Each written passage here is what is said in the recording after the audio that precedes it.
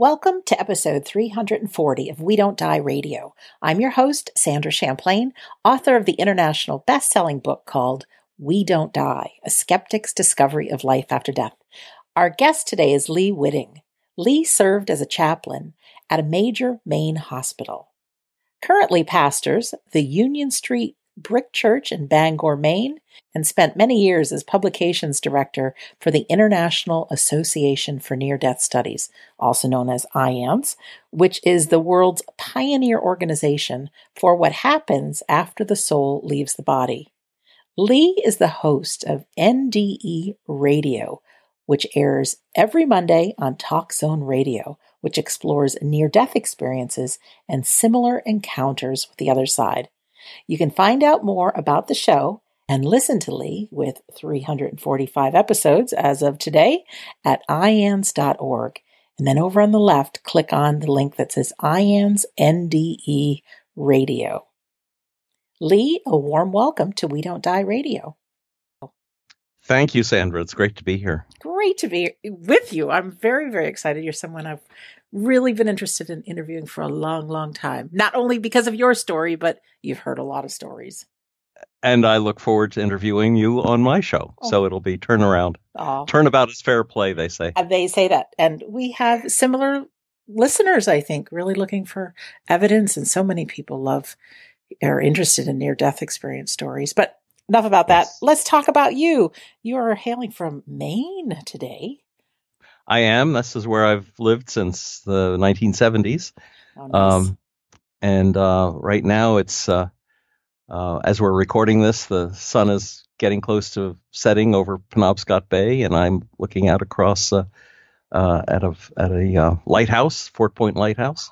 So it's a beautiful day in Maine. Oh, it sounds great. And we're recording this mid-May 2020 when we are mostly all housebound with our COVID-19 pandemic. So if you hear us referring to lockdown or something, that's why.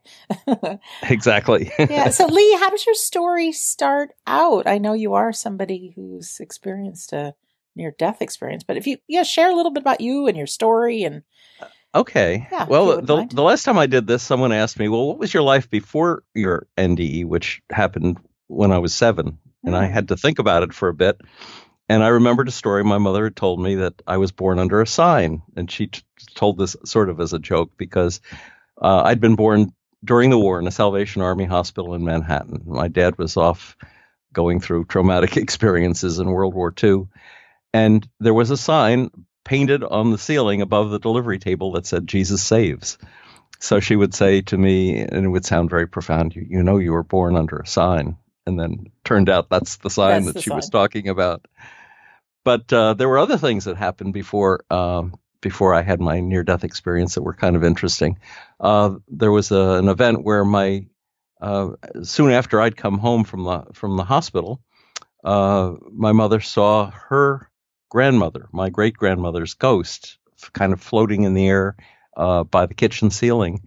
And although she said she didn't say anything to me, she said, I took it as a good sign that she was welcoming you home into the family. And so there was that. And the other thought that had occurred to me when they had asked me this question was, I had a very shiny wooden painted rocking horse. That was my favorite toy. And my mother told me when I was, 3 years old or so, I would sit there and it was, I can remember it, very glossy, shiny paint. But I would sit there for hours with a paintbrush and a jar of water and just paint the paint to make it shinier still. Oh. And she said I was really fascinated with the colors of this thing. And I thought, the descriptions that NDEers bring back with them when they've seen the other side, they talk about the color and the iridescence of the color. And I thought, I wonder if I was at that point thinking about what I had left and what I was aspiring to regain by just brightening these colors up here on Earth. Maybe. Could be. Anyway, when my dad came home, and he was fairly shocked by some of the things he saw. He'd been first in the Merchant Marine, and they'd sunk a ship. They were convoying materiel to England before we were even in the war, and the ship right in front of him had been torpedoed. And he was the chief medical officer as well as being a chief petty officer on the ship. And the rules were you could not stop and pick up survivors. You had to keep on sailing because if you stopped, then you would get torpedoed. Wow. And so I thought about that later on, what kind of traumatic thing it would be like to watch, your fellow Americans in the water, still alive, but inevitably going to drown because you couldn't stop to save them.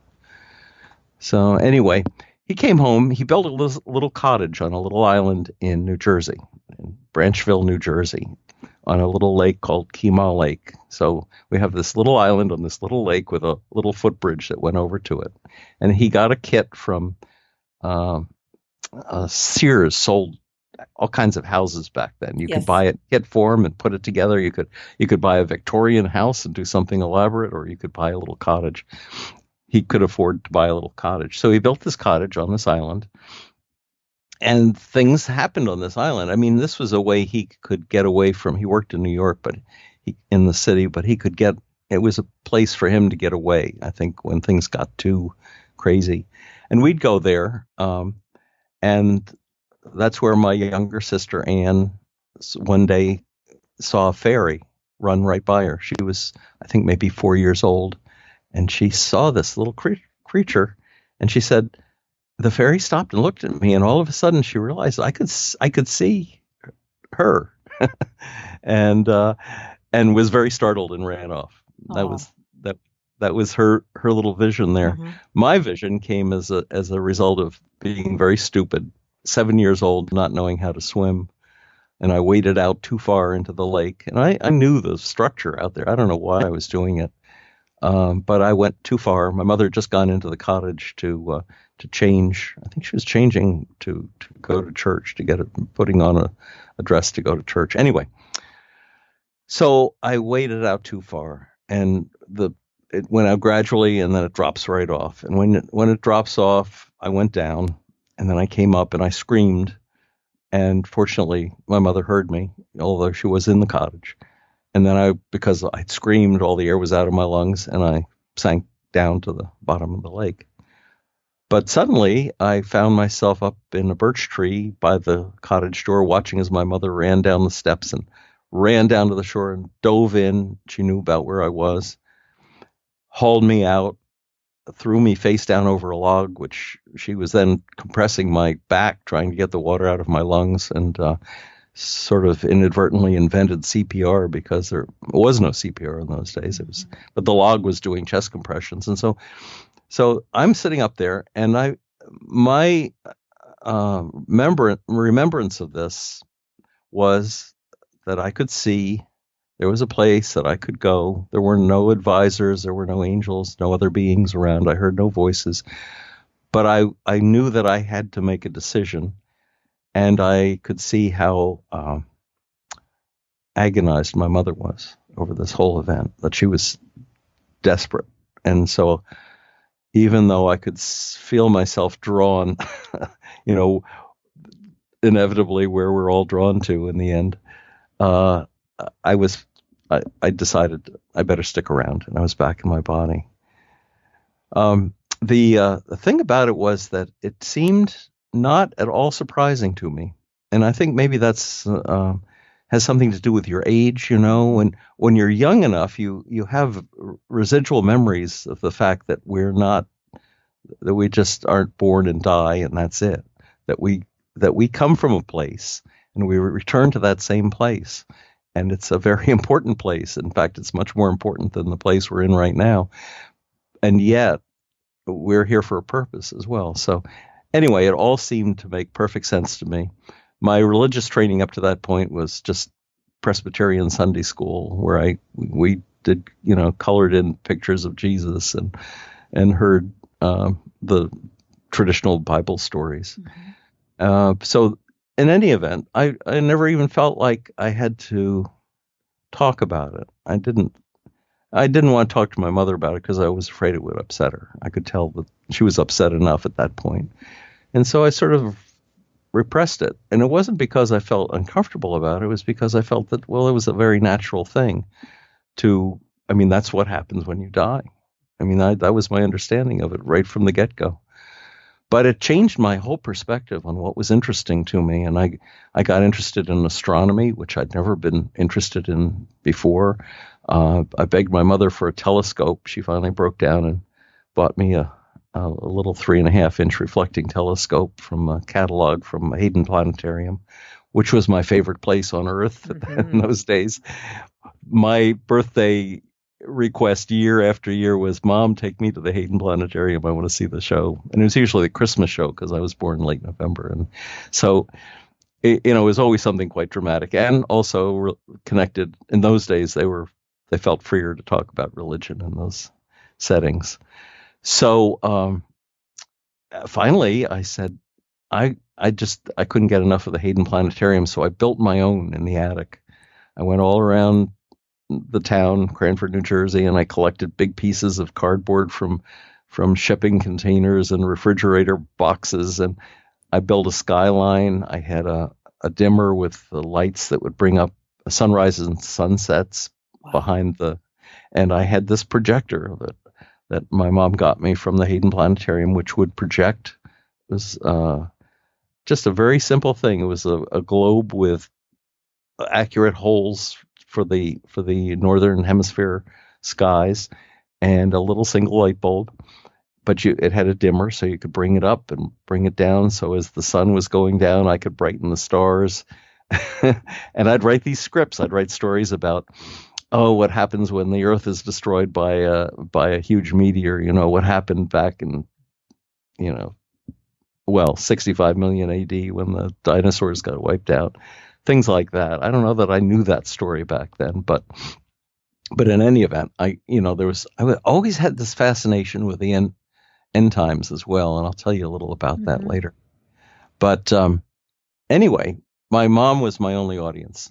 She'd come up. I had a mattress on the floor. She'd lie down on the mattress on the floor, look at the ceiling, and I would go through this whole script, this whole scenario. How great. And, it was really wonderful. She probably thought I was a little wacky, but I was very interested in it. My dad, on the other hand, went out and bought a college text on astronomy, which was so beyond me at that point in my life that it almost turned me off to astronomy. It was so overwhelming, but I did sort of wade through it, but it wasn't the right book to buy me at that point in time. Anyway, so that's pretty much, that was my childhood. And then when I went to Columbia University in New York, my dad, before the semester started, he gave me $50 to take a bus. We were living in Pittsburgh at that point. He said, go to New York, get used to the city. He said, otherwise it'll be a total distraction and you'll flunk out of Columbia. And he was probably right. So I got on the bus and I went to New York, and I still had a little money left over. And I went around to an employment agency, and I got a job pushing racks around in the garment district. And in the garment district was this hotel called the Chelsea Hotel, which you've probably heard of, which was a cheap hotel. In fact, it was full of artists and musicians and poets, and it was sort of the place where the Beat generation was turning into the hippie generation. This is in the 60s. But even that proved to be too expensive. After a while, I had to move into the YMCA. But while I was there, it was a very interesting thing. And then I started in the fall. I went to Columbia, and I studied as a minor. I studied Eastern studies, Eastern religion especially, and Buddhism especially. But the text, I think it was the first day, the first class, the professor came in. They had a wonderful department. He said, what does this remind you of? And he took a passage from the Mahabharata, which is the ancient Indian text. And it was a perfect description of a nuclear attack, of a nuclear war that took place, thousands of years ago, apparently. And they talk about the flash of light, the flying machines and the flash of light that was brighter than the sun. And then all the animals were running into the water to wash the poison off their bodies, and the flesh was melting, and it was amazing. And it was when I was in high school, I'd done a report on Hiroshima. I was very interested in Hiroshima and John Hersey's book on that, and so this was very fascinating to me. And so then and this has always been kind of the undertone in my life as well, being interested in is this just cyclical, or do we have a final end? Are we on a linear path, which is basically the Christian story, as opposed to a circular path, which is the Eastern way of looking at history? But anyway, I went through, to jump ahead, I went through Columbia, graduated. My first job was working in Harlem as a caseworker for New York City, helping mainly the elderly, because there was no Medicaid, Medicare. There was no federal program to help the poor who were also sick and needed hospitalization. So my caseload was entirely black people, mostly women, mostly sick. And I would drive I lived on 106th Street in actually a Puerto Rican neighborhood, but I would drive up north of 125th Street. My vehicle was a 1951 Buick Hearse with a racing stripe down the back. So people got to know me. That's a visual. It was an amazing vehicle. You had to start braking about half a block before you wanted to come to a stop, because the thing was so heavy. It's and a at beast. the same time, yes, it was a beast. And at the same time, the brakes were shot, and it was but anyway, and I had this amazing revelation, because I'd grown up a middle class kid, and these were the poorest people in New York City, and they were so lovely and they were so kind to me, and I never got hassled once, either on the street or in the buildings, where I was making my visits. It was really enlightening. Anyway, after that, I was married at that point. I had a 2-year-old son. By the age of 3, we had saved. My wife was working. I was working. We'd saved enough money to go to Europe and buy a VW camper, which you could buy for $2,500 in those days, brand new, state of the art, which was a fold-out bed and a little thing they called an icebox. That's all you need. That's all you needed. And we spent 9-10 months just driving around Europe and the Middle East, and mainly looking at religious sites, because I had this fascination. Where we lived in New York, I was just a stone's throw from the St. John the Divine, which is an Episcopal church in New York. It's actually the largest cathedral either in America or in the world. I can't remember. But it's a huge building, and it's very dedicated to social outreach stuff. Mm-hmm. And so that, combined with my interest in the situation in Harlem at the time, was so anyway, I was visiting all these churches. I preferred Romanesque. The St. John the Divine started as a Romanesque imitation, and then they went into Gothic, so it was kind of a mix in that church. And they're still not done building it; they're still working on it. Mm-hmm. But it was an amazing experience in Europe. We lived for a while in a priory that was built in the Middle Ages. We were there for a few weeks, but anyway, when I came back, and if I'm wandering off the subject, just redirect me. But I'm telling you my life story here, basically.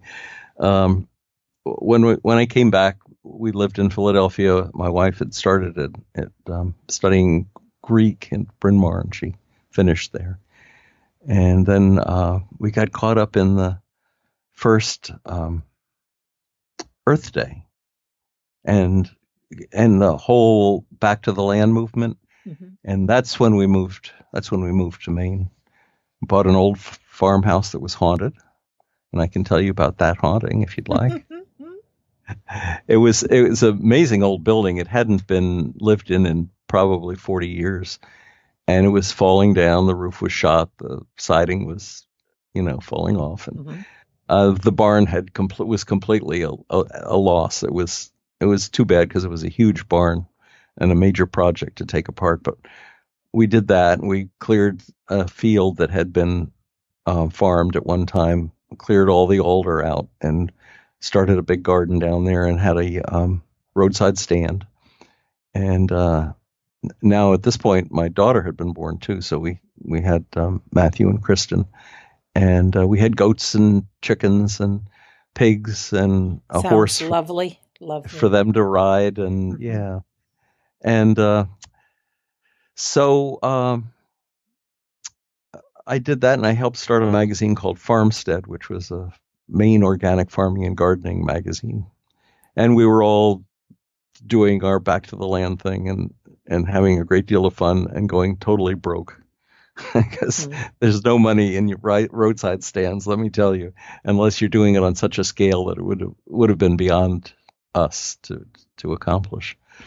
So then I had to get a job, and I went through a series of jobs. I had a real estate office, got a license, and to make some money.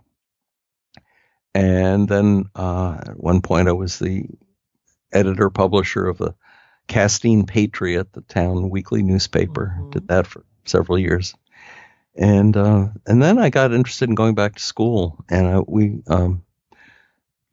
my second wife, Charlene, and I both went to the University of Maine, and we got a degrees in Master of Arts in Liberal Studies, and she studied dance, and I studied theater, and she studied some other stuff. I studied philosophy, creative writing. I took a course in creative writing, and my final project there was, we were in the 1990s at this point, was this recurring interest in the end of the world. And that was my final thesis, was about a story that comes out of the Bible about the man who can't die. Jesus, some people have called this is a true myth. I don't know if it's a true story, but it's a true myth about, was it Lazarus? Because Jesus raised Lazarus from the dead, so how could he die again? Right. Or was it John? Who, there's a line in the Bible about, if I say John will never die, then who are you to question me, or something along those lines that Jesus said. And then they try to clarify and say, of course, John would die, but who knows? I mean, if it was the same John that wrote Revelation, that would have been quite a long time after you would have expected him to die. And there are stories throughout the Middle Ages of a person who came and went, and they thought, well, 100 years later he'd show up again. So my whole story was about this person who had been condemned to never die, who yearned to die because he knew there was a place to go. And for those people that are afraid of death, I can only say there's a lot more in life to be afraid of than there is, in death. And so he explores, my character in this thing I wrote, explores all of the various alternatives, the alternative stories from all the different cultures about how the world ends, because he figures when the world ends, he's got to die. Right. And actually, I turned that into a radio program, which I found the tape a couple of years back. This really, this was an old tape. This is an old cassette tape, and the engineer at TalkZone was able to turn it into two episodes on NDE radio. So if anyone wants to hear the story about this guy, that's pretty great. I'm hearing, as you're telling the story, how you're laying the foundation for what you're doing now. Yeah, I'm getting there, and I will try to get there a little faster. Are we doing okay on time? Oh, we're doing fine. Okay. Anyway, there were a couple of things I brought back from Europe. One was an interest in architecture. I'd looked at all these churches, and so when the time came, the kids had grown up, and we sold the farm, and I built this house that I'm talking to you from now, back in 1980, and it has a tower on it, and the tower is designed to be representative of the stages in your life. And so it begins in the basement, which is like an exercise room, physical. It's the physical. And the room that I'm talking to you from now is the library, and that's other people's ideas and their books. And then the next story up is a place to do creative writing. Now, I haven't held true to these various positions to do all the stuff I do, but this is the idea I had when I built it. And then above that is a room with no windows, and it's just dark except for some indirect light from the top. Because if you go up the ladder to the top, you come into a space that has a roof with the same proportions as the Great Pyramid, and when I first built it, it was all glass, but it got to be too leaky, so I had to revise the way it was done. But it's got windows on all four sides, looking out. Incredible! Sounds incredible. And that's where you go from the dark place of meditation, you ascend this narrow ladder to the place of enlightenment, literally enlightenment, because this light streams in from all four windows, and it's a place to sleep. And if you ever want to have vivid dreams, come visit me, because that space up there is really powerful. Okay, I got sidetracked again. So anyway, when we finally got out of our program at the University of Maine, we decided ultimately that wasn't exactly what we wanted. And so Charlene and I went to the seminary together, Bangor Seminary, and she studied. She also was very good in Greek and Hebrew, and she took a master's in theological studies. I went for the master's, they call it an MDiv, Master of Divinity. Not really with the intention of becoming a pastor, but that's what I did. And I pastored a church in Searsport, Maine for a while. But then, and this was actually happening simultaneous, there was this big old church in downtown Bangor, Maine. It had been closed up except for an occasional use for years. In a way, it was like my old farmhouse. It needed a renovation. It needed a lot. Mm-hmm. And every time I'd go to the seminary, I'd be driving past this place, and it had this ratty old for sale sign that had been there for years. And finally I said, I really ought to find out about that. So I called the broker, who happened to also be the historian for Bangor architecture. So she and I hit it off right away, because believe it or not, Bangor, Maine has some amazing buildings in it. She said, "Oh, this is a classic church." She said, "This is the most beautiful example of Italian architecture in churches as far as she felt, in Maine entirely." And she said they're about to turn it into Section 8 housing, tear out the leaded glass windows and, do all sorts of horrible things to it. She said, if you can find any way at all to buy this church. Oh, I said, well, I haven't even seen it. So she said, well, I'll take you through it. I walked through the door and I looked up, and it was the most beautiful. It was built as a Unitarian church, actually, originally, but beautiful leaded glass windows that were no pictures in them, just amazing colors, greens and yellows. And long story short, we were able to get it because the people that wanted to buy it for Section 8 housing couldn't get the Historic Commission's, Bangor Historic Commission said, you can't take out the stained glass windows. They said, well, how are we going to be able to put apartments in? And you can't have apartments with fixed stained glass windows. They said, well, you can't change the exterior look of the church. They said, well, the Unitarian said, we'll never be able to sell the building. And I'd be at these meetings, and in the back of the room, I'd raise my hand. I'd say, well, I'll buy it. And anyway, they were able to take back a mortgage, and we were able to work it all out. In the long run, they were happy that we'd done this because we made it into a really amazing building. We did theater. There was an organ loft. We turned it into a stage, and Charlene wrote passion plays from every gospel. We did a lot of religious theater. We did a lot of provocative shows. The last one we did was Wit, which is not one that Charlene had written, but an amazing story about a woman who's dying of ovarian cancer, and what she's going through in the process, and how brutally the medical system can treat you and when you're really desperately in times of need. Lee, would you tell us just how you, because I know this is going to go into how you got interested in IANDS and started working with them. And I'm just wondering if that became your Union Street brick church. As a corollary to the brick church, which of course was not going to make us ever any money, I took a job as chaplain at Eastern Maine Medical Center.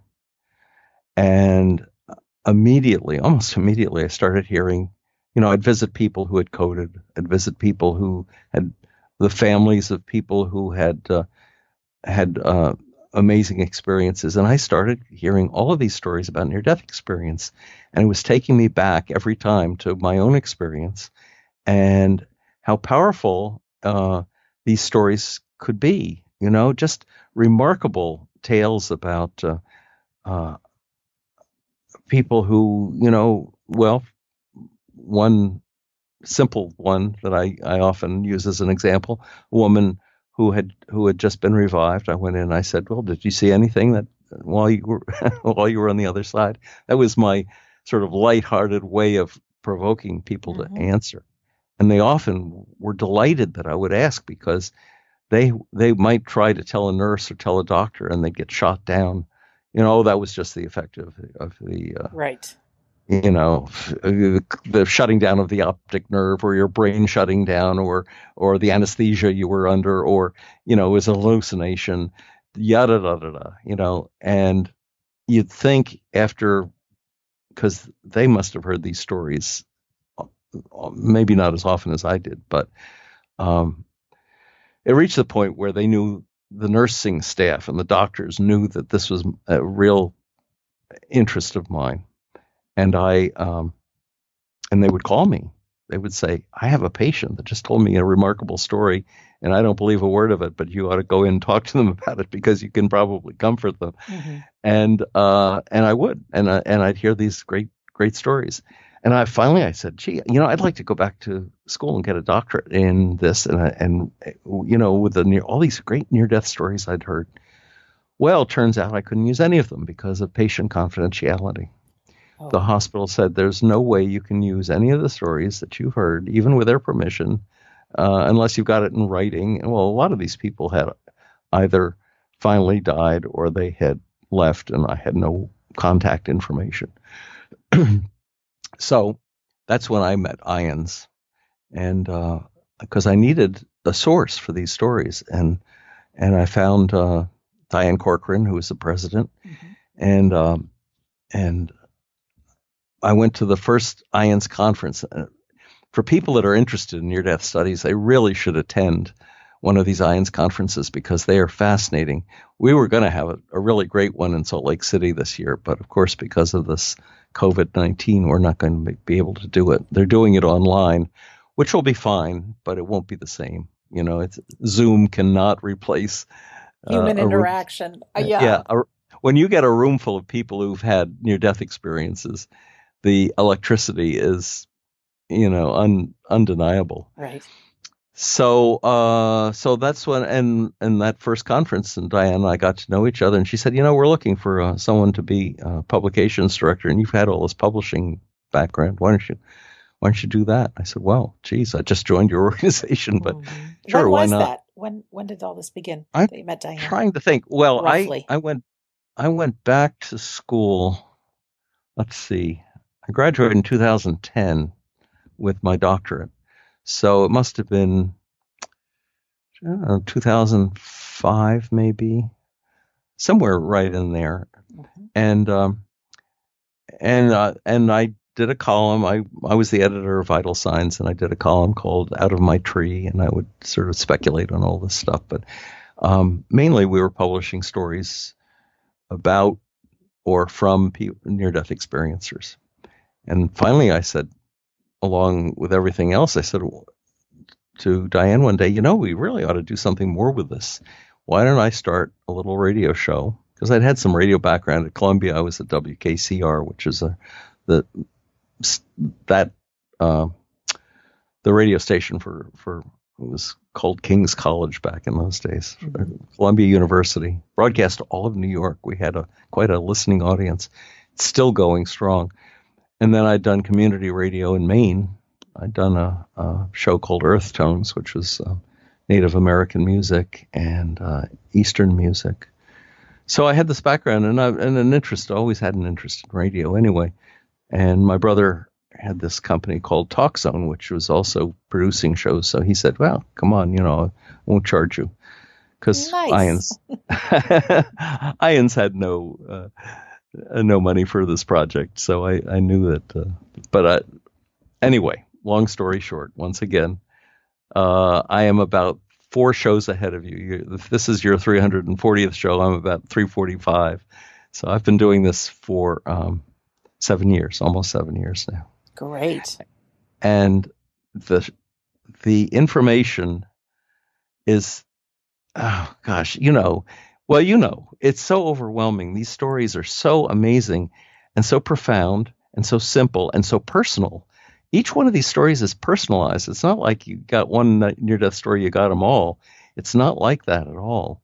Each story is, it's almost as if it was specifically, consciously designed for your to witness to you and to give you direction as to where you're going next in your life. So, Lee, can I ask you? Well, a couple of things come to mind. Is I was just thinking, you telling your story, your episodes are a half hour, and your guest is doing the talking. I feel so privileged that we get to hear your story. So I'm thrilled about that. Thrilled. It's just because I know what it's like on the other side of this so well. What did I want to ask you? Oh, yes. If we were to be on the skeptic side, all this research and things, how do you know it's not just the brain shutting down? How do you know that these are real? Oh, the veridical evidence is overwhelming. People who have observed things, they will say, for instance, oh, I was on the operating table and all of a sudden I was up above looking down and I saw the doctors trying to get my heart started again. They were doing CPR and one doctor was, I don't know, doing some peculiar gesture or saying things. They were saying, swearing, and then I went through the wall and I saw my family in the other room and they didn't realize that I had died, but they were very nervous because it was a serious operation. And I heard my grandmother say, I haven't smoked in years, but I'm going outside to have a cigarette. Mm-hmm. Later on, they're back in their body and they say to the doctor, well, I heard you swearing. No, that's not possible. Or to the grandmother, so you had to go out and have a cigarette because of me, right? She, and their eyes were wide. And there are literally countless stories about this, about these things that happen. People that are out of their body and overhear things or learn things that they would never have known otherwise, mm-hmm. or come back with gifts of prophecy, gifts of healing, psychic gifts, physical gifts. Another story I've told before, but I'll say again, was this woman who had run into a tree, and she said, I was standing outside my body looking in at the car and my crumpled body in the car. And it was a total mess. She said, I turned around and she said, and she'd never been interested in religion at all. She said, I saw this person. And I said, this is Jesus. And Jesus said, it's not your time yet. You've got to go back into that body. She's back in her body. Their EMTs are prying the car apart with the jaws of life, and they say she'll never make it to the hospital. She makes it to the hospital. She'll never make it through CAT scan. She makes it through CAT scan. She'll never make it through the operation, which she needed several operations. And then in rehab, they said she'll never walk again. And 2 weeks later, she walked out of the hospital, totally healed, miraculously healed, and seriously a Christian at that point. But it's not necessarily, does it have anything to do with religion? It's just that these events are very personal and very meaningful and very life transforming. Although at the time you may not realize it, and you may not see physical or mental or psychological effects for years, but they happen over time, and they're great gifts. They're great gifts not only to the person that receives them, they're a wonderful gift to the people that can hear these stories, because it's God is still speaking. It's not all in the Bible. Every one of these stories is like as profound a mystical experience as Paul had when he went to the third heaven. He describes a near-death experience St. Paul had. He was stoned to death, and he said, I went to the third heaven and, heard wondrous things that I can't repeat.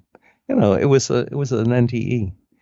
And I think a lot of the material that we consider sacred scripture, be it Jewish or Christian or any other religion, comes as a result of people who've had near-death experiences, and the visions and the encounters and the messages that they were given to relate when they got back.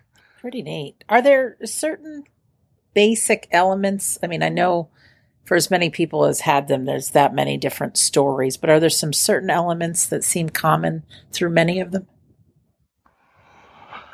Well, I think probably getting out of your body is very common, and sometimes it doesn't go much further than that.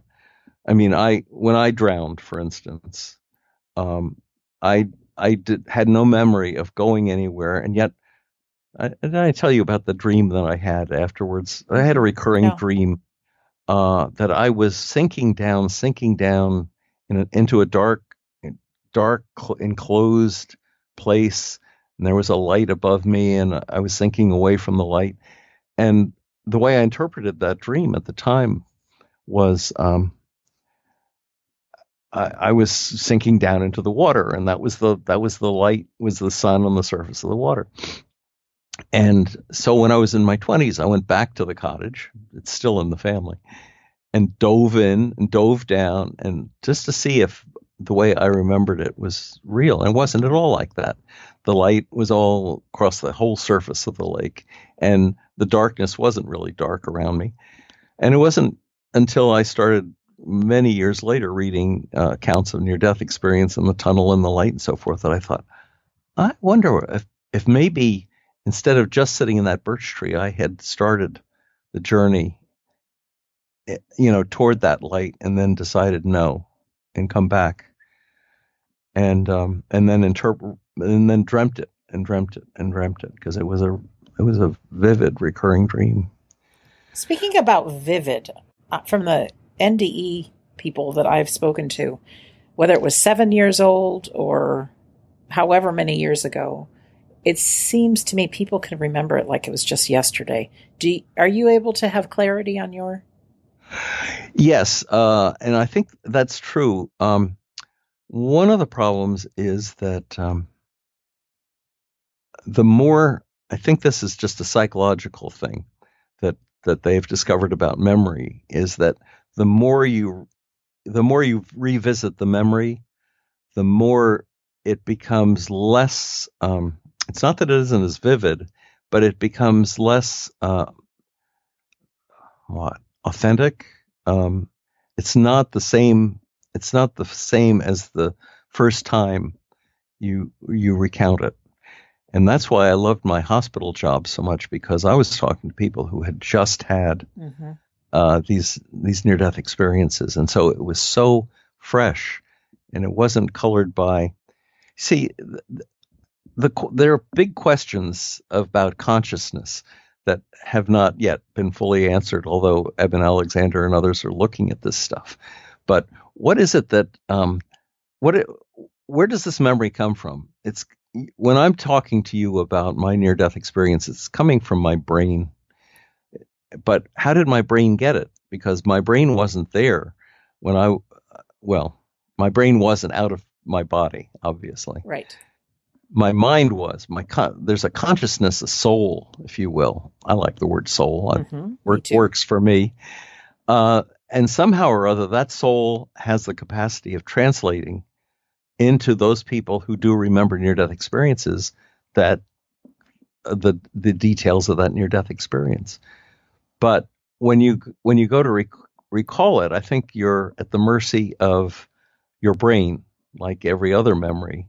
And so, even though this is a very vivid and special memory because it was astounding, it was like any astounding thing that happens in your life, it's still being represented by your brain rather than by your soul. So it's, and maybe that's one reason why they sound so personalized. I'm not beyond questioning that part of it, that it may be that our brain wants to add things to put it back in the three-dimensional world. Mm-hmm. That's because there are some things that just all near-death experiencers will first say, I don't have words. I have no way to explain what I saw. It was so miraculous. And then they'll go out and write books, make movies, go on speaking tours because they've found words. But it's really the brain that's found the words. It's not the soul that's found the words. Interesting. What about atheists? Have you interviewed any atheists that didn't believe in anything? They have to. Well, that woman that ran into the tree, she didn't believe in anything. And then there was Jesus telling her that she had to go back in her body. No, atheists have to, either they're going to just lie to themselves outright about it if they recall it. But you really can't. It's very hard to rationalize away a real near-death experience. And so I think lots of atheists, they may not believe in a God after that, but I think they have to believe that there's an afterlife. Mm-hmm. How about this life review we hear about? What do you know about that? Oh, that's a very interesting thing. That is, that's walking a mile in the other guy's shoes for every event in your life. Holy cow. And quickly, right? Well, yes, because it happens all at once. You're going into a timeless space and all these events can merge. You get that in dreams sometimes, where lots of events that took place at different times of your life are all kind of pushed together. And maybe you feel guilty about them or you feel happy about them. But in any event, the near-death experience review goes back as far as Plato's story about the soldier who was killed in the battlefield. And the story is, it's in Plato's Republic. His body is brought back, placed on a funeral pyre, and just as they're lighting the fire, he sits up and says, I've been sent back to tell you what happens when you die. And I won't take you through the whole thing, but he says, we were running across this field, this beautiful field, and we came to a place of judgment. And there were these judges. Now, a lot of life reviews talk about judges sitting behind a desk or a dock of some sort. And he said, Plato said, those who were judged to be good went to a place of reward, and those who had failed or were judged to be bad went to a place of punishment. And then, but it wasn't permanent. And then after they went through this, they all got together out in the field talking about what they'd seen, what they'd experienced, the good guys and the bad guys alike. Mm-hmm. And then they go on and they get reborn. They drink from the river of forgetfulness. They forget these past lives and past experiences. and they go on and get reborn. But that was the first written account that I have. But everyone's got a different idea about what their life review was like. Whether they saw everything pass in front of their eyes, which is way pre near-death experience. I mean, that's just a story that's part of the culture that says, when you die, your life passes before your eyes.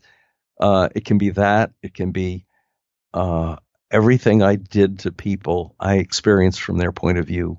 So if I hurt someone's feelings, I felt the pain that they felt when I'd done that. And that's why I say, a mile in everyone's shoes all at once.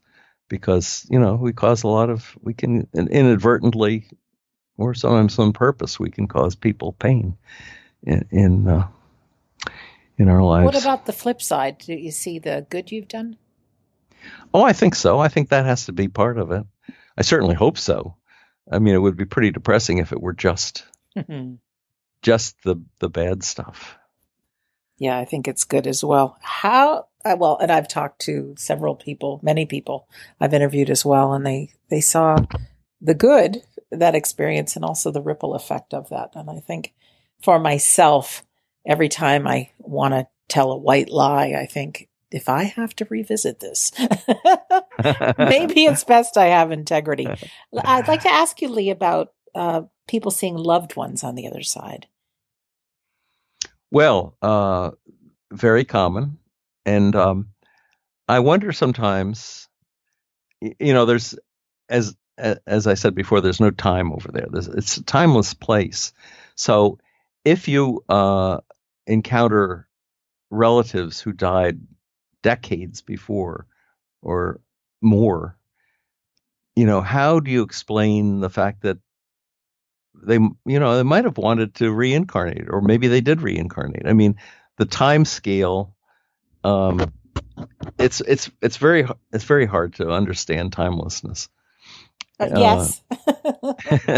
from our point of view. I mean, now at some point in the future, when we're over there on the other side, it'll make perfect sense to us, I'm sure.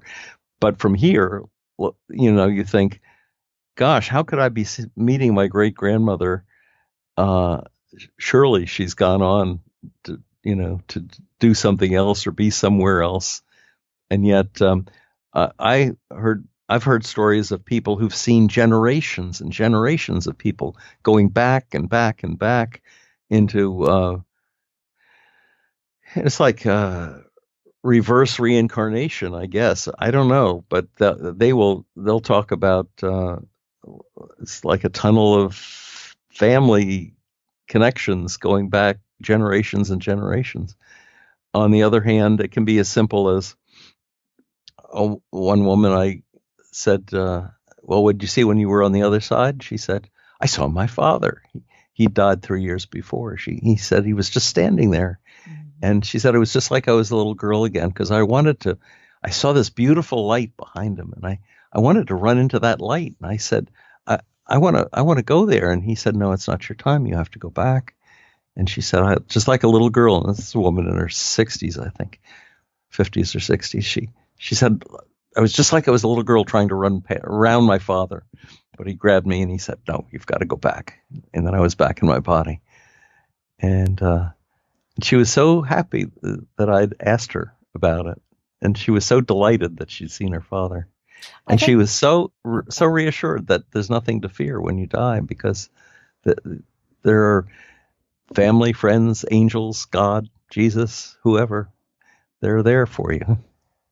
This feeling of unconditional love and love that people have never experienced, I'm assuming people have shared that with you as well. Yes. There's an interesting thing, a theory that I have that people, for the most part, do not want to hear. Uh-oh. And and that is that, well, there are a couple of things. There are first of all, the only fair thing in this world is reincarnation, because how can you say, how can you compare your life, a blessed life, with the life of some poor kid born in the Cairo dumps, spends his life, picking garbage out of the dumps to make a living. I mean, we at some point need a balance, and the only balance that I can see in dealing with life itself is reincarnation. So, once you figure that everyone has had a fair shot at being either potentially good or potentially bad, then there is a balance. There's a reason for a judgment at some point. There are two judgments described in the Bible. The first one is the Bema judgment. It's Jesus, and it's going to be loving every time. And I think that's the one we go through when we have a near-death experience. It's almost always unconditional love. It's to remind you that God is unconditional love. And the second judgment is it's the sheep and the goats story in the Bible about God separates the sheep from the goats and said to the sheep, "When I was hungry, you fed me. When I was naked, you clothed me. When I was, when I was in prison, you came and visited me." And they say, "Lord, when did we do that? Whenever you did it for someone else, you did it for me." And then the reverse was true for the goats. And so they say, "Goats, be gone." And sheep, you're saved. Well, it's pretty rough, and that's not necessarily the way it happens. But I think it's worth bearing in mind that that's a potential. Now, the theory that makes people unhappy is not that one. It's this one, that ultimately, through all of our lifetimes and through all of the levels of heaven that we go through, the ultimate goal is for us to merge back into the oneness of God, to become the light, to become the love that we recognize as unconditional love, that we merge with that spirit, that we lose our egos entirely, we lose our identity. I really think that is, now it may take 1,000 lifetimes and 7 levels of heaven to get there. Mm-hmm. But I think that's God's ultimate goal, is for us to become egoless, absolute love. And that's only one source of that. Now, people will go around saying, "Well, I've got God in me. I've got a spark of God." The Quakers say there's a spark of God in every one of us. Mm-hmm. And I believe that. I do. But we are in a world of duality here, and this is a world that that ego drives us just as much as love, and probably more so in many cases. Yeah, I think so. And it's a corrupting influence, because it's that thing that keeps us apart. It keeps us from empathy. It keeps us from compassion, and those are the things that we have to practice while we're here, so that we can learn how to ultimately give up ourselves and become one with God. I've heard people say that as well, merging with the light, and so many people are terrified by that. And I think that's the ego that's terrified. Exactly. When it is that 1,000 lifetimes and you get there, it's probably the natural thing to do, It is. It won't happen to you until you're ready for it. I don't know how your time is going. I can tell you one last. We can keep talking. We're good. One last NDE that describes this perfectly. It was the first conference that I had gone to, IANDS conference, and it was the last bus to the airport after the conference, and there was one guy and myself on the bus, and I've always thought this was meant to be. I said, "Well, tell me your story." He said, "Okay." He said, "I was 21. I've forgotten what caused his near-death experience, but he said I was there. The light was beautiful, and I was merging with the light." He said it was so intense and so wonderful. And then he said, all of a sudden I had this momentary doubt. I said, "I'm only 21. I've never really lived." And he said, immediately I was out and in a waiting room, waiting to go back into my body. And I thought, I think that's it. and he's spent his life as an EMT or a nurse, practitioner, some medical thing in one of the remotest places in Alaska, and it's given his life in service. I mean, he's been, I'm no doubt, a wonderful person to Native Americans and all of that. But the ego is a powerful, powerful thing in our lives, and it's will turn us away from God at every chance it gets. Somebody told me ego stands for edging God out. Oh, nice. I love it. Yeah. And I was going to ask you about service, because you just brought it up before I wrote it down, you brought it up. So it's almost like you read my mind. But it seems that many people who have NDEs come back in of some way, some shape or form, being of service. Oh, I think so. I think it provokes a desire to be compassionate, even in people that, never had thought about it much before. And it ruins a lot of people's lives. I mean, people wind up getting divorced. They have a near-death experience, and all of a sudden they don't want to be a stockbroker anymore. They're no longer interested in hedge funds. They want to go work with the poor, or take a job like that one I had in Harlem. They feel so desirous of connecting with people. That's one of the great things about those IANDS conferences. Like I said, you meet other people who've had the same experience, and it's such a joy to meet other people who've had near-death experiences and be with them for a while and talk and, share not only the stories, but just sort of the electricity of it. But no, I think service is a natural outcome, but sometimes it takes forever. People have got life situations, and that they'll make compromises. You have to. It's a world of duality. Yeah, I'm just remembering a story. I was sitting on an airplane with a gentleman, and we ended up ordering a couple glasses of wine. Total stranger, and it just felt like this guy had deep grief and it's deep sadness, and so I started peeling back the layers, just chatting with him. He was about my age, and come to find out, he never let go of the guilt from when his two boys were young. He had turned his back on the little one, and the little one went into the lake and tried to swim. And he drowned, and he was resuscitated. And the little boy said to the father that he wasn't afraid. He said, the face in the sun was there with me. And he says, and I looked down and I could see you, Daddy. And I wasn't afraid. I mean, just like this beautiful, pure thing. And even though it happened so many years ago, I started talking to the guy about who the son became. And this young man turned into somebody who was totally of service and helping troubled youths and all these things. And so in just that one little airplane ride, he actually got to see how that was perfect for his son, for who he became. And this guy let go of the guilt. And it's just for all of us to feel that we may not have a near-death experience, but I do think that some of these things that happen can really get us forward on this journey of our soul into service. Absolutely. Yeah, absolutely.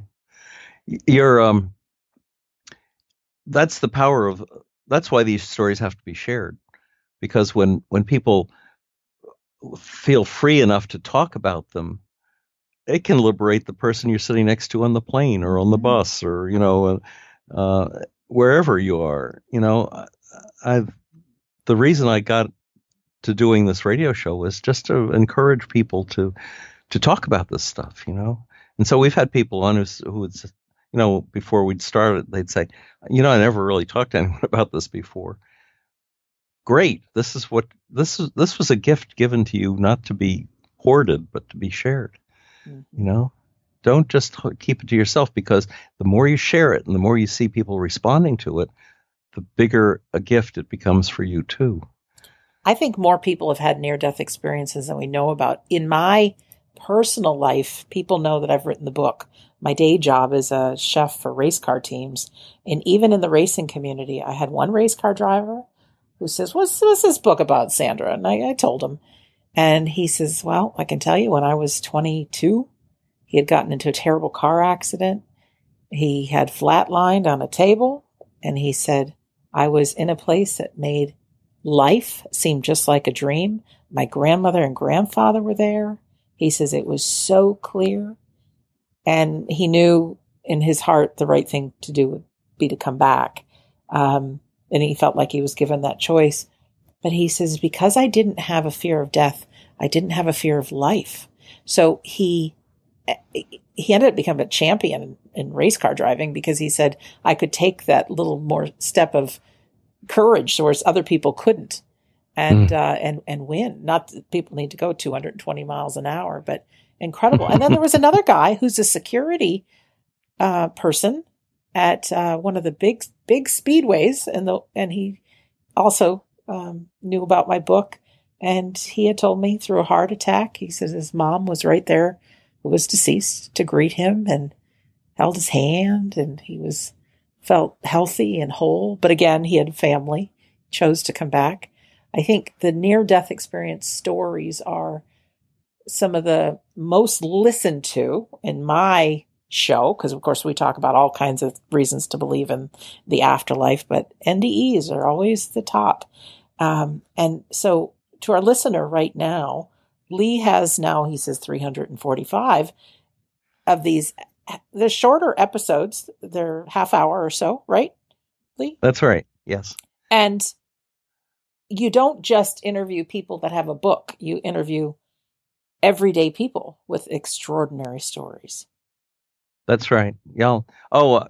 If they've written a book, that's fine too. Mm-hmm. No problem with that. But I'd love to get people before they've written the book, because, they get good feedback usually from the show itself. They'll get people who respond to it, and that encourages them to go ahead and do it. So, yeah. Lee, what do you think? We're going a little bit over time, but it's my show. We can do anything. This purpose of this life is. Any thoughts?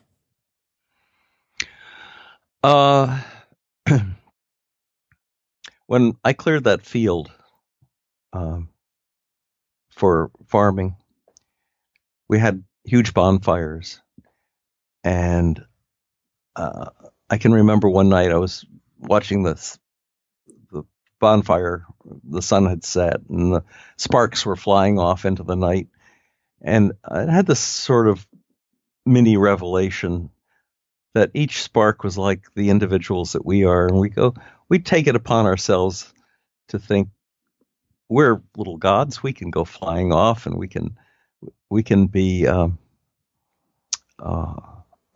like God, and we are like God. We've been given free will in a sense, not in the circumstances of each life. I mean, a lot of lives are tied up with less than free will, but and we get that chance.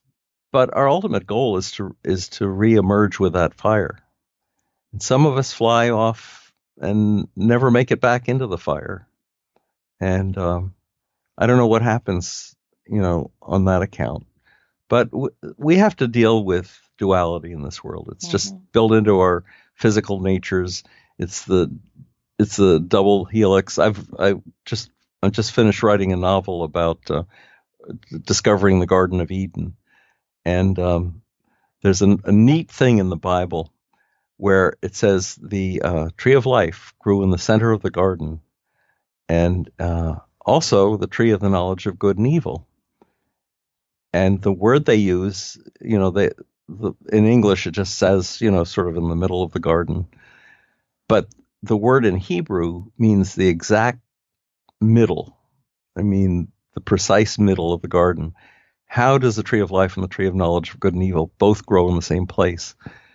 Well, I envision like two apple trees that will twine around each other, sort of like the double helix in DNA. And that's basically what this novel is is talking about. It's talking about the nature of duality and how it's intrinsic to this life, and it's absolutely anathema to the next life. And I think in the foreword I say something like, there are two things. There's love, and love is what we experience on the other side, pure love, unifying oneness of love. And in this world, we have compassion. And that compassion is to be shared with the other, because this is a world of otherness. And so we have to learn, we have to practice. We are here on earth to learn compassion so that when the time comes, we'll be able to learn the true merging with love. Beautiful. And I wanted to ask you, just because you were researching this and thinking about it so much, the end of times. Is that still a common thread running through? Well, I mean, look at this. I mean, we're destroying ourselves. The environment is on the brink of destruction. I mean, we have quadrupled the population on this planet. We've halved the wildlife. We've halved the insect life. We are, the oceans are filling up with plastic and radiation. Mm. We are destroying the possibility of reincarnating into a world that's, this was our garden. I mean, this is our practice point. I don't know why God would want us to go into that third heaven that everyone describes as being, supernally beautiful and with every plant glowing. If we mess this world up as much as it looks like we're doing, I don't know why you'd even want us to go there. And one person who had a near-death experience said, I was in this beautiful field and there was this beautiful flower just glowing, and I picked it. And as soon as I picked it, the color started to fade out of it, and it got sick. She said, well, so I put it back down on the ground, and immediately it sprang back into the beauty that it was. We have the capacity to turn this back into a Garden of Eden here, or we have the capacity to absolutely destroy it. And we seem to be doing that, sadly. Well, I don't give up hope very easily. And I'm finding just in this time, and even the many people I've talked to, housebound, lockdown. Of course, we have the fear of the future and what could happen, but I'm finding so many people are getting back in touch, or even if they've never had any spirituality, they're finding it. So it may just be a turning of tides. Well, I think this has been a real message. COVID-19 was not just an accident waiting to happen. This was a spirit. This contains a lot of spiritual truth. The four horsemen of the apocalypse. The Antichrist is how he's interpreted by some Christians, who comes with a bow and no arrows. The arrows are invisible. The arrows are disease. It's plague. And I think that is, we don't have to have the other three horsemen come riding in with death, destruction, and war and famine and all of that. If we learn the first lesson well enough, we can pull ourselves out of this. I tend to be hopeful too. I mean, I'm a crusader for hopefulness. Amen, I came brother. out of Amen. The first Earth Day lives on in my heart. So. Oh, sweet. Well, I have hope and I want to share. And I know that sometimes, I'm trying to even think, like a little spark is turned into a little flame. It can turn into a big fire, big fire of good. So I think I want to thank you, first of all, for your commitment to service and human beings and all the different ways you serve. But I think within us, it can just be one 30-minute interview that can spark something and set people forward on their journey. So I want to thank you for your contributions, both to being a listener as a chaplain and all the good you do there, and being a pastor, and just the commitment you've had to IANDS and being of service. I've absolutely loved our time together, Lee. Oh, this has been great.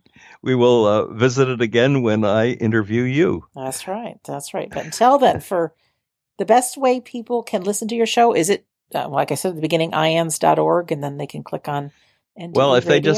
if they just go to NDE Radio or IANDS NDE Radio, there are apps now, Apple and Google apps for IANDS NDE Radio, and that gives you access to all of the past shows. Or if they go into just Google NDE Radio and hit the past shows button, and the 345 or so shows right there waiting for them. Oh, that's great. Somebody had just written me later, you don't have enough NDE stories. And I said, well, I've got something good to share. And I sent your link. Good. Oh. Well, I'll let you know when my novel comes out, because it's based on NDE stories that I've heard, and a lot of it, a lot of the visions in it are NDE based. So beneath a phoenix door, it's a search for the Garden of Eden. How about a final thought, something we can take with us in our life, maybe to use today or this week? When I go out to walk the dog every day, I have this little prayer. Sister Faustina says, for the sake of his sorrowful passion, have mercy on us and on the whole world. And it's just such a sweet little prayer. And for us, you can insert anything you want. It can be a loved one or an enemy, or you're just wishing the whole world health and healing and love. And in Castine, Maine, there are still some of the elm trees, the huge old elm trees that have died off in practically every other part of the country. But because Castine is almost like an island itself, somehow or other, some of these elms have been preserved, although not as many as when I first came here. And so I try to say a prayer on every elm tree as I go by. It just works for me. For the sake of his sorrowful passion, have mercy on us and on the whole world. Oh, thank you very much, Lee. Thank you for being our guest. Thank you, Sandra. This has been great. Great. I look forward to interviewing you. Oh, it'd be... well, I'll give my all, is all I can tell you. And for our listener, thank you for taking the time to be with Lee and myself. It always gives great pleasure to talk to a like-minded person who is being of service and loves to investigate himself. The home base for this show is WeDon'tDieRadio.com, and now you can find 340 episodes of it. Also, we have a Facebook page, and it's a Facebook group. There's over 5,000 people involved, and We Don't Die listeners, if you're a Facebook user. And I don't know if you're like me, but in our day-to-day life, how many people can we just talk to about this? Maybe not so many, but in this group, you can talk about it. Absolutely, you can. Also, if you join, it's my email list, but I call it the Insiders Club, a little fancy name there. You'll receive, it says a few chapters of my book, but when you start reading it, you'll realize it's the whole book, and a very healing audio called How to Survive Grief.